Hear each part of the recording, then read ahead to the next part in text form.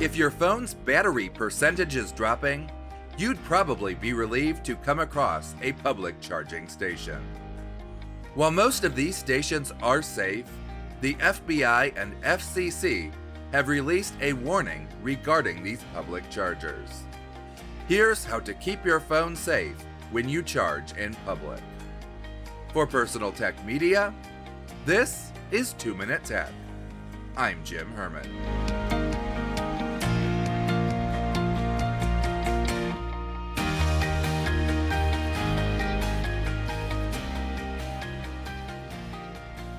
When you use a public USB charging port, someone could access the data on your device or install malware. While this is a rare attack, it's not one that you can completely ignore. Using this type of attack, nicknamed juice jacking, an attacker uses the data connection through the charging cable to communicate with your phone while it's receiving power. Fortunately, Android and iOS both block data connections unless you approve on the device, but that doesn't necessarily mean an attacker couldn't find a way around it. However, if you are using a public USB port and you receive a notification about a data connection, don't approve it and unplug your device immediately.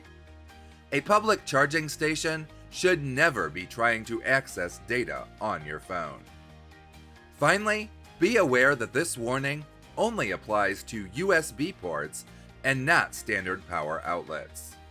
If you plug your own adapter and cable into a standard power outlet, your phone will remain safe.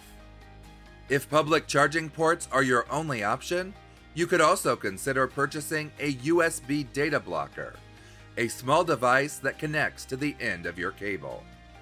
This device will block a data connection while allowing power to flow to your phone.